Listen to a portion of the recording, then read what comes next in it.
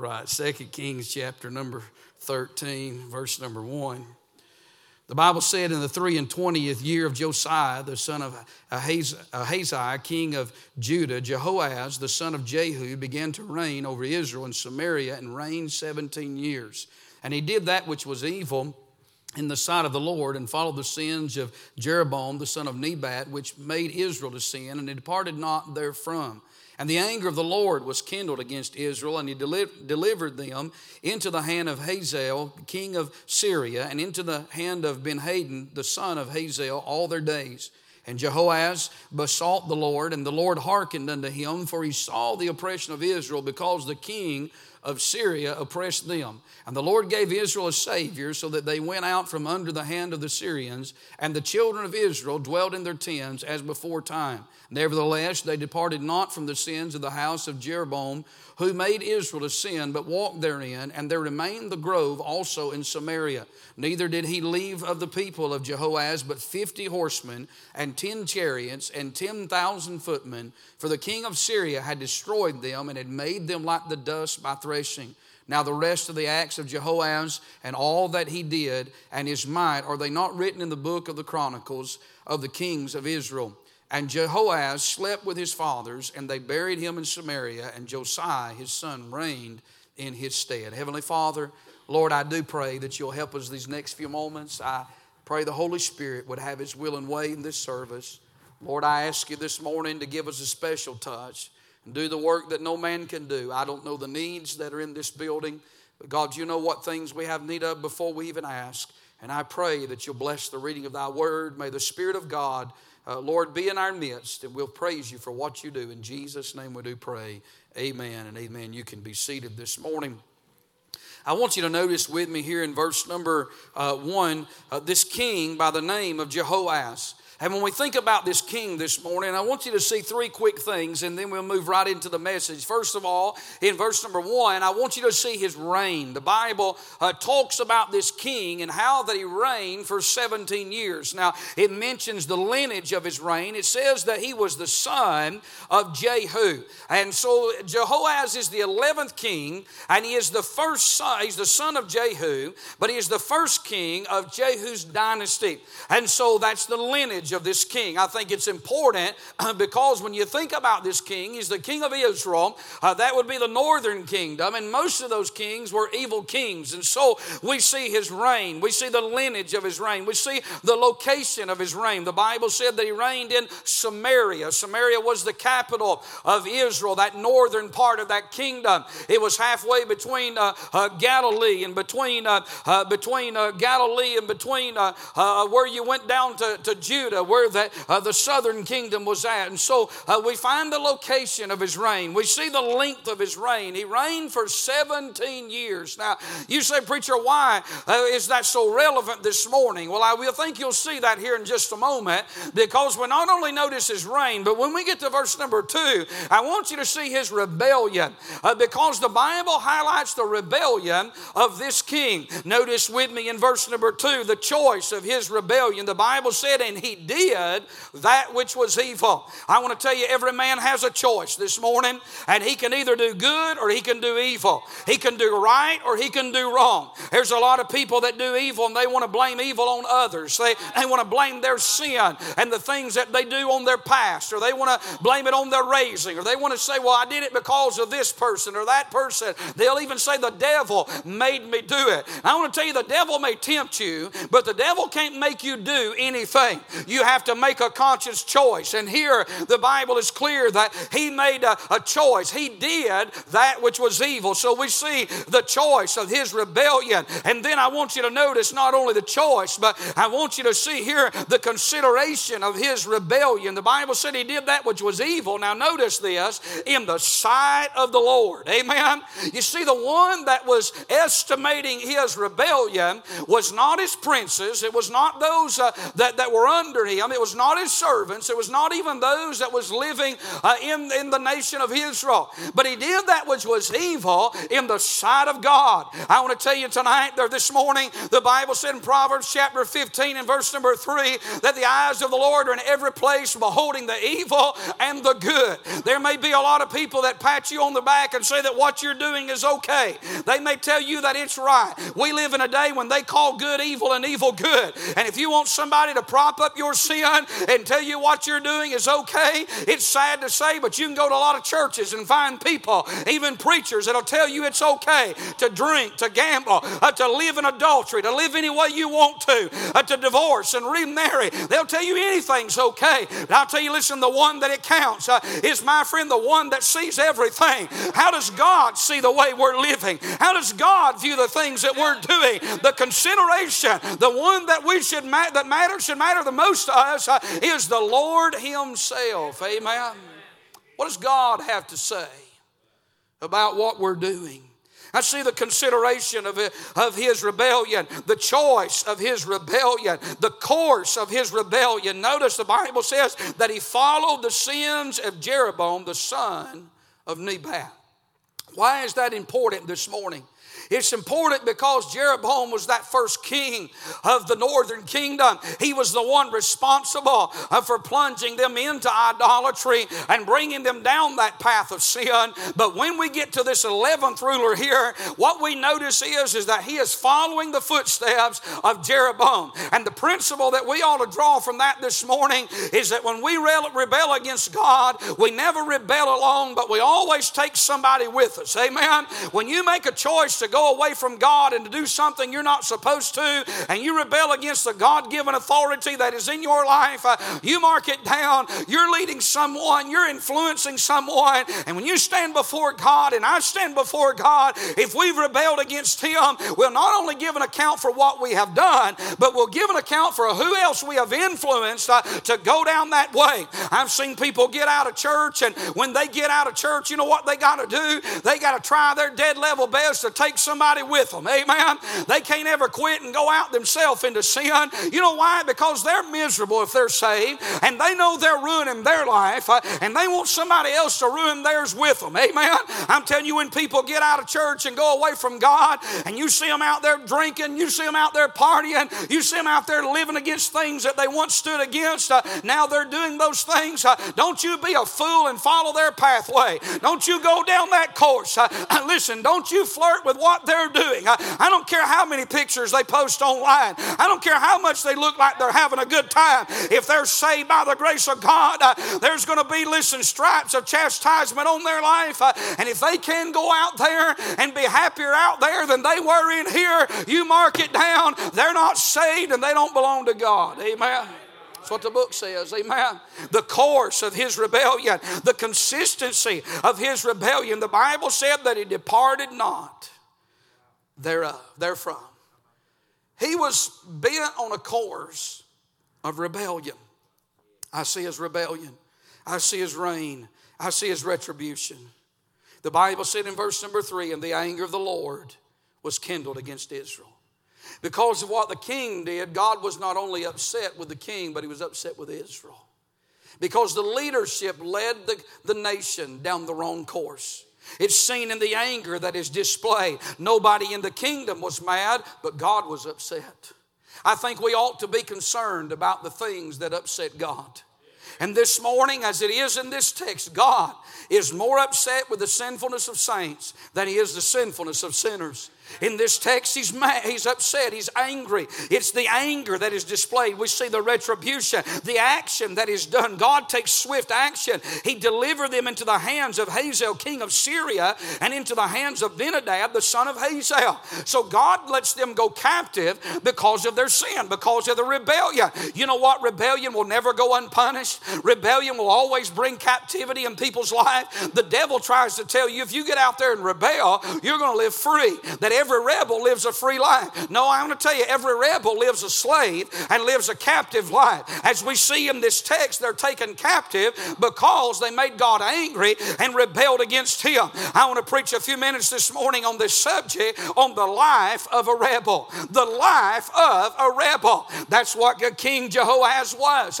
He was a rebel. And when we get to verse number 4 down to verse number 9, we're going to see some things concerning the life of Jehoahaz. I want to ask you this morning, are you a rebel? Have you rebelled against God? You say, now preacher, I go to church. I told a King James Bible.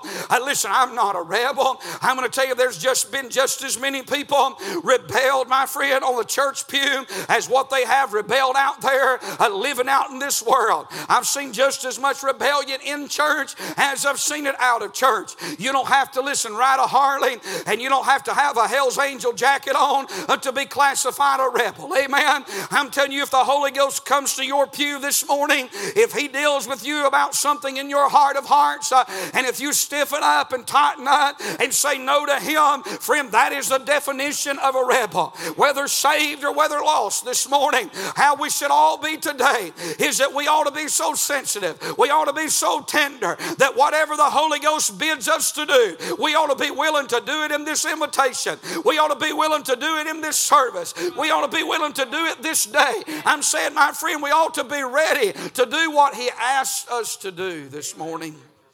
We live in a time when people are bent to do their own way. They don't want to do what God wants them to do. As I've said before, there's plenty of places and there's plenty of people that will justify almost anything to make you feel good about what you're doing. I've never seen a day. This is how far we've come before I go any further. We've come so far that people now can hold a Budweiser in one hand and a Bible in the other. They can drink their Budweiser and say beer is great and God is good. That's how warped our society is today. They can lay out a church, never darken the door of a church, and talk about how much they love God and how much God loves them. Now, no doubt God loves them. But the Bible says, if you love me, keep my commandments. You say, Brother Gravely, do you love God? I love him, but I don't know how much I love him, because listen, my love for him is displayed by my obedience to him. There's a lot of people living out neck deep in sin. Listen, they'll get out there and waller in sin, and they'll live any old way, but just because they can talk the lingo and say the things, they want you to think. There's some, hey listen, they won't darken the door of a church, but they'll have a devotion with God every morning and talk about how good God is in their devotion. You're crippled too high for crutches if you believe that. I'm telling you, the God that I serve and the Holy Ghost that lives inside of me, I can just think about doing something wrong and he'll warn me. He'll tell me don't do that. And I don't always listen to him. Sometimes I disobey him, and I'm ashamed to even say that, but the truth is the truth.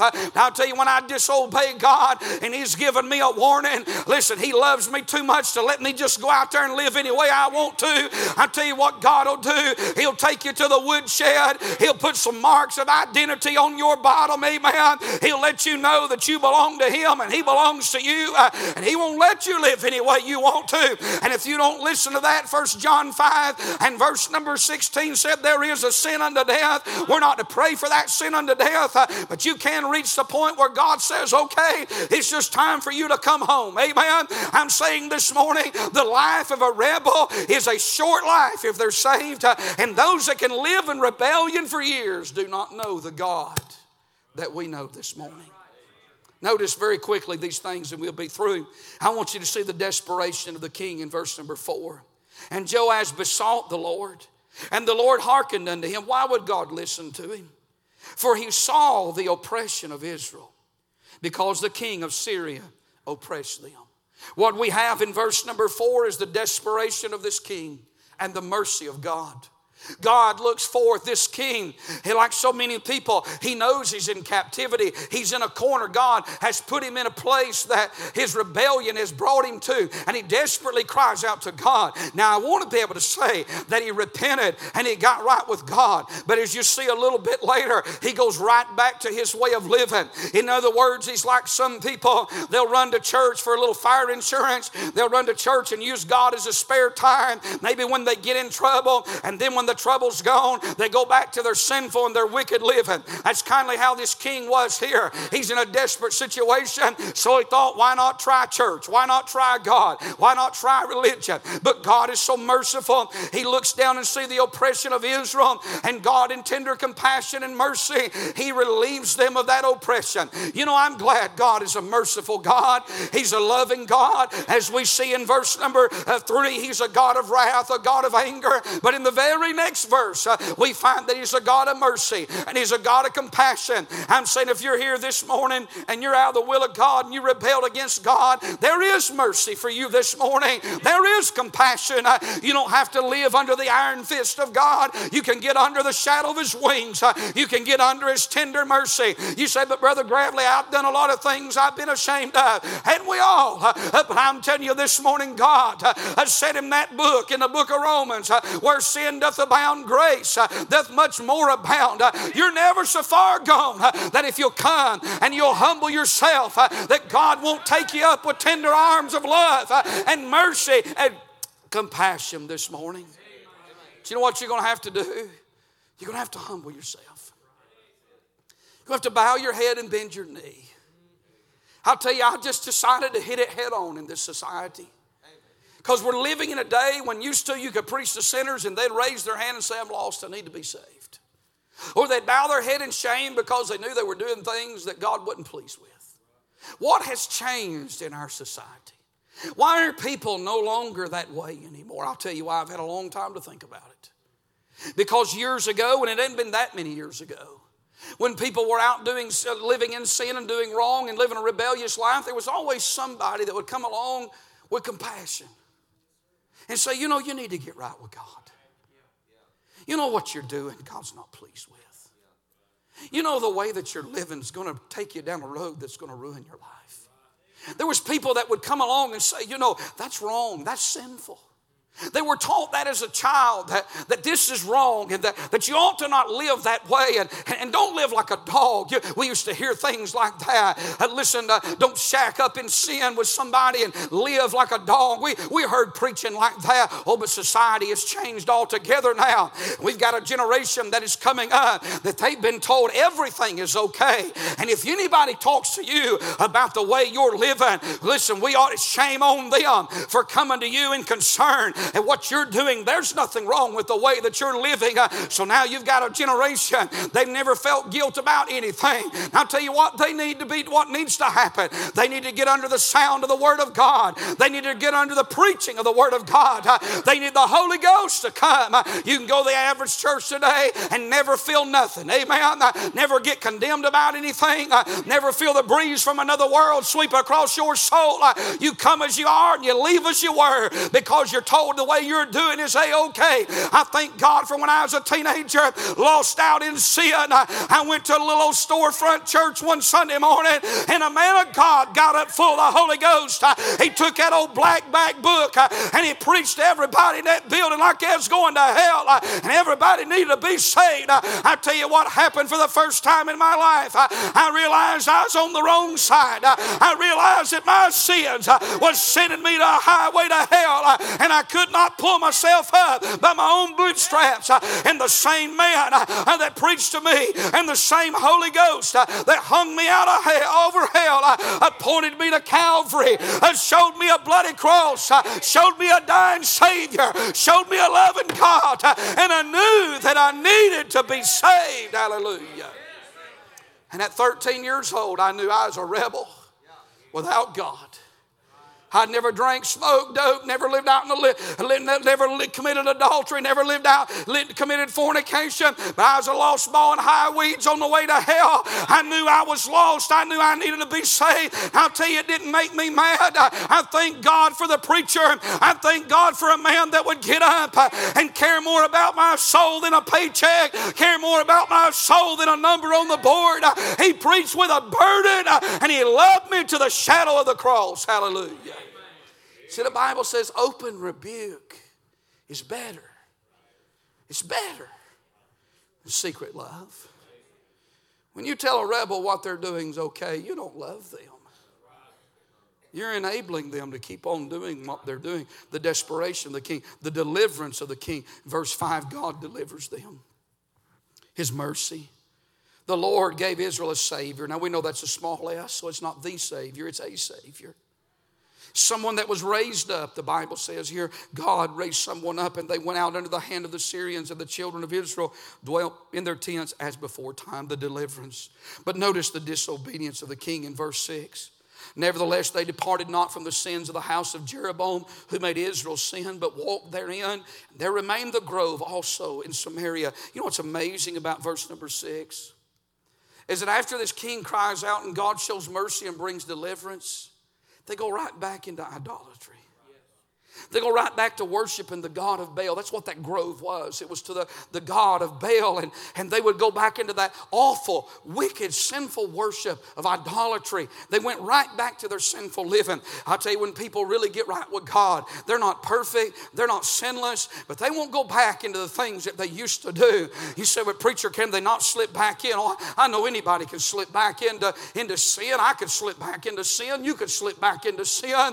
You're capable of doing anything after you got saved that you were capable of doing before you got saved. But the difference is this: once you get right with God, you don't want to live that way anymore. You want to live for God. You want to please Him. And when you do wrong, it grieves you. But I'll tell you, a rebel, just listen, will stiffen their jaw and stiffen their neck and say, I'm not going to that altar. I'm not getting saved. Who does that preacher think he is to preach to me like that? I want to tell you, dear ma'am, dear sir, it's not me that's getting under your skin this morning. I'm just delivering the message that God put on my heart to preach. I can't tell you in this building who's right with God and who's not right with God. But what I can tell you, if you're uncomfortable right now, it's not me making you uncomfortable. And I want you to recognize that. You're a blessed individual. It's the Holy Ghost that's come to where you are. He's dealing with your heart right now. And you'd be wise not to stiffen toward that. You'd be wise to turn toward Him.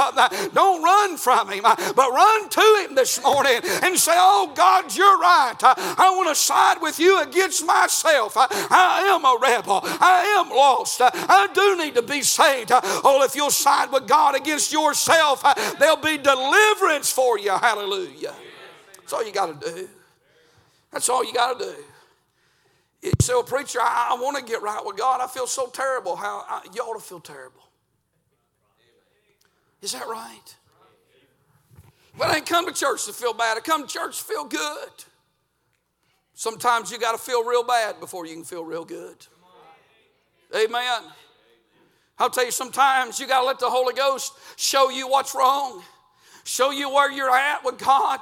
And when you see that, don't get mad at the preacher. Preacher has no idea where you're at, but God knew you'd be here. You're here by divine appointment this morning. You're under the sound of the Word of God, not my word, but I'm just telling you what God said in this book. I'm telling you, if God deals with your heart, what you need to do is wave that old white flag and just come to God and say, God, you're absolutely right, and I'm absolutely wrong. And just fall headlong in the mercy of God. Don't rebel. I'll tell you, repent. Amen. Don't rebel, but repent. And if you'll repent, you know what God will do? He'll grant you mercy, and He'll show you grace, and He'll rescue your soul. But you got to be willing to repent this morning. Repent. The disobedience, the depletion. Look what happened to Jehoahaz in verse 7. Neither did he leave of the people of Jehoahaz but 50 horsemen, 10 chariots, 10,000 footmen. For the king of Syria had destroyed them and had made them like the dust by the threshing. Hear me this morning. If God speaks to you and you leave, and you go out there and you, in your heart, you shake your fist in the face of God and say, well, I tell you one thing, I'll never go back to that church. I'll never, I had a lady say that one time, and she finally did come back, and one of her children got saved. She said, I'll never come back. About 3 years later, she came back, and her other child got saved. You know what? I think God was trying to tell her something. She never came back again. Rebel without a cause. There are people tonight or this morning in hell because they rebelled against God. There are people, they're saved, but they're in an early grave because they rebelled. You know, the town that I'm from, you could take you to the street corner right there where the courthouse is, right in town. I used to go there right from the courthouse to the right or to the left. If you're standing there and looking at the front of the courthouse, there's a building now. It's an office building, but it used to be the old jail. And I'd go down there on Monday nights and preach in that jail. I was sitting down there one Monday night, and a preacher came down with me. We were sitting on the front porch waiting to go in, and he said, you see right down there on the corner, there's a red light. He said, years ago when I was a young man, he was well up in his 60s at that point, he said, there was a preacher stood there. And on that street corner, Brother Jackie was preaching against alcohol. And one of the deacons of a prominent church in our town, he was on the council and he was pushing for alcohol. And this preacher was standing there and he was preaching against it. And one of those deacons was standing there arguing with him, and there's a group of people there. And he put his hands on the man of God. And he backed up. And by that afternoon, that man had had a massive heart attack and was gone into eternity. I'm telling you, it's a serious thing to rebel. You know why we don't see more of that today? I'm going to tell you why. We got a lot of hirelings in our pulpits today. They're not called of God. I'm convinced, and I'm not being critical, I'm being honest. There's a lot of people, they ain't never been called of God to preach. I ain't much of a preacher, but I'm going to tell you one thing. I know I'm saved, and like I'm standing on this pulpit, this platform this morning, I know I've been called of God to preach. And this morning, I want you to hear me, sinner. Please don't rebel against God. There's no sin worth holding on to take your soul to hell. Young person, you hear me this morning. Don't you stiffen on God sitting in church. I pray that you've not heard my voice. Maybe some young person has been in this church so long that you've heard my voice to the point that you don't hear the voice of God. I'm telling you, I'm not God this morning. I'm not saying that. I'm telling you, look beyond this whole clay tabernacle this morning. Look beyond this old faltering voice that you're hearing right now. Tune into another world. Listen to the word of God. Listen to the voice of God. I'm telling you, God brought this king down to nothing. He brought this nation down to nothing. You know what God's doing to this country? He's setting it on fire on one end. He's turning it upside down with a whirlwind on the other end, and he's raining snow down by the feet on the other side. This world is so blind, this country is so blind that they cannot see that the judgment of God is on this land. You don't murder unborn babies and legalize pornography and legalize same-sex marriages and adultery and fornication and listen, drinking and gambling and get by with it, just as God judged the rebellious king and rebellious nation then. He's doing it right now before our very eyes. Oh, hear me, sinner. Come while you can. Run to Jesus.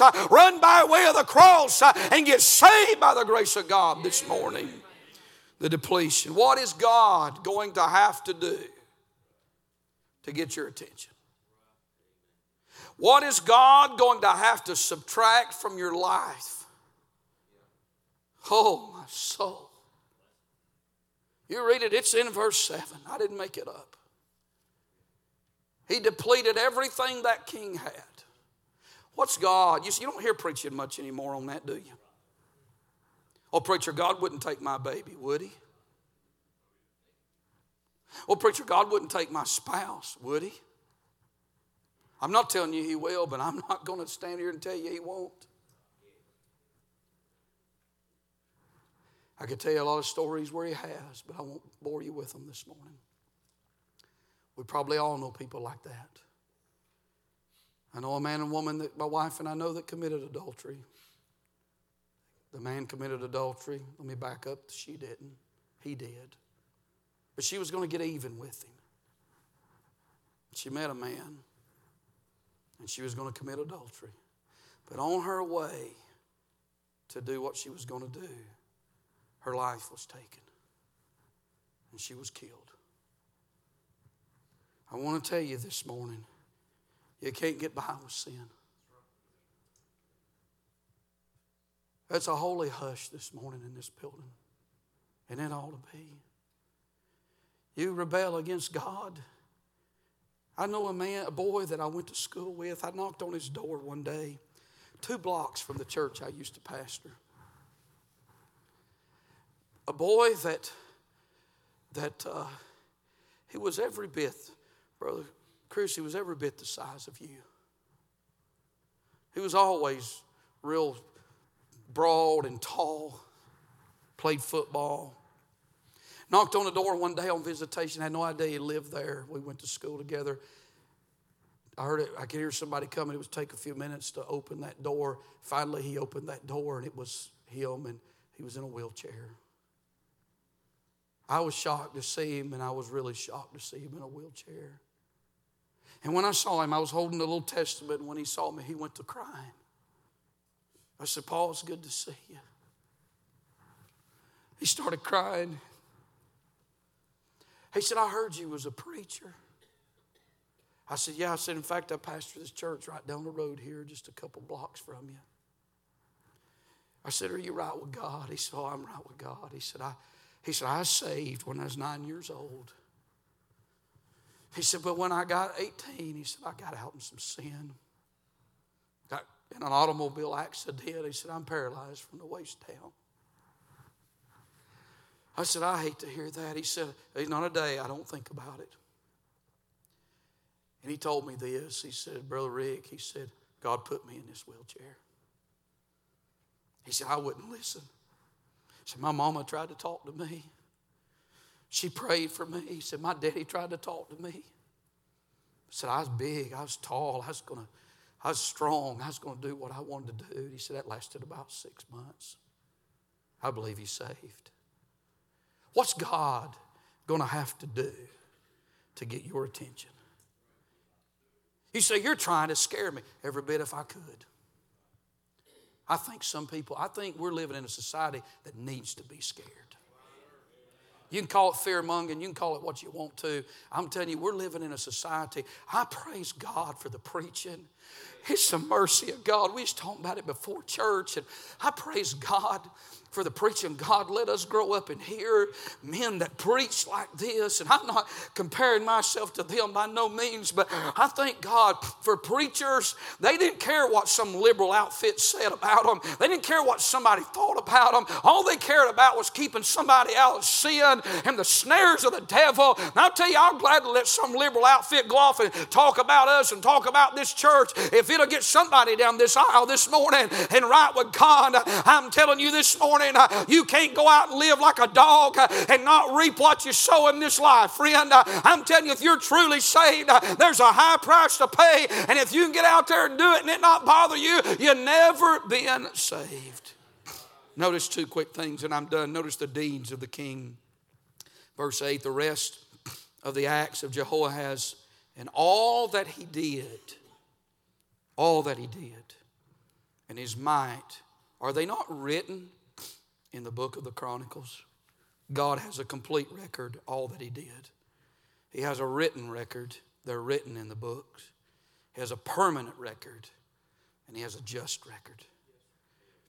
The deeds. Then I want you to notice the last verse, verse number 9, as they get us a song ready.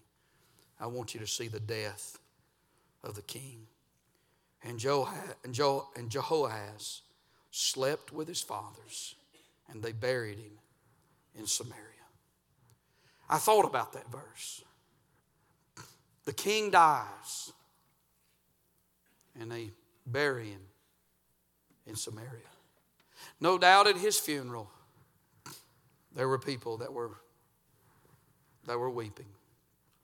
They would hire mourners in those days. There was people paid to weep over him. No doubt at his funeral, it was an elaborate funeral. No doubt many had much kind things to say about this king. He was the king. No doubt it was a funeral to be remembered.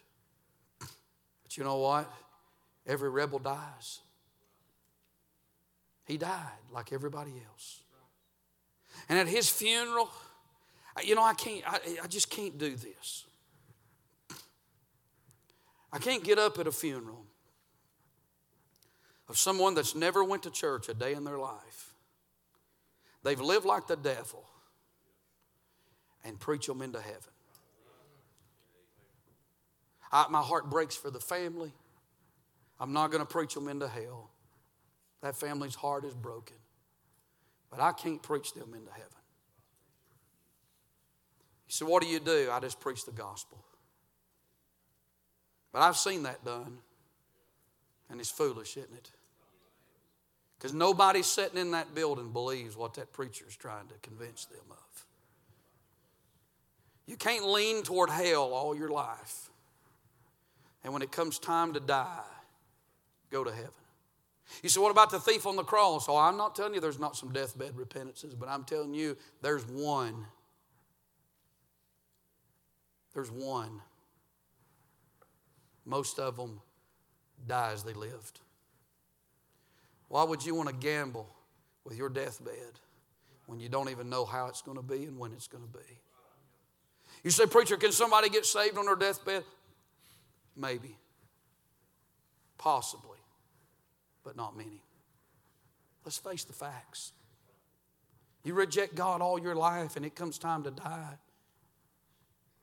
The chances of you hearing His voice then, you may not even be competent to hear that voice. You better get in while you can. You better come by way of the cross.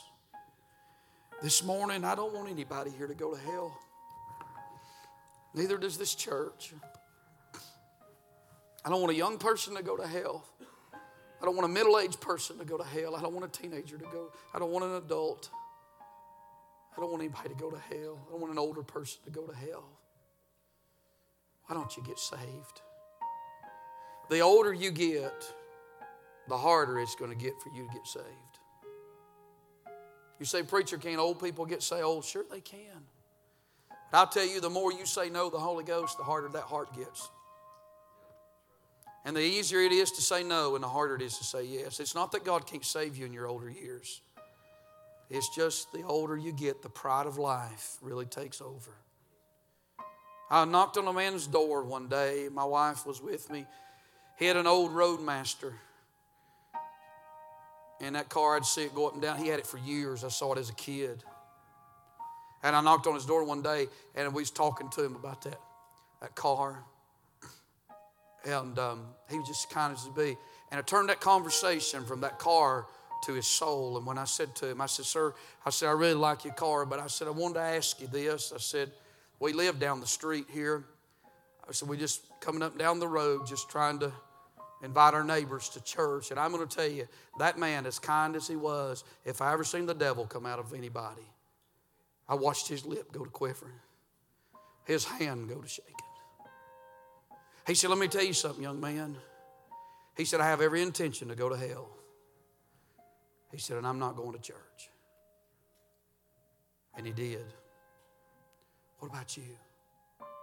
I bet if you could bring him back right now, things would be different. What about you this morning as we stand?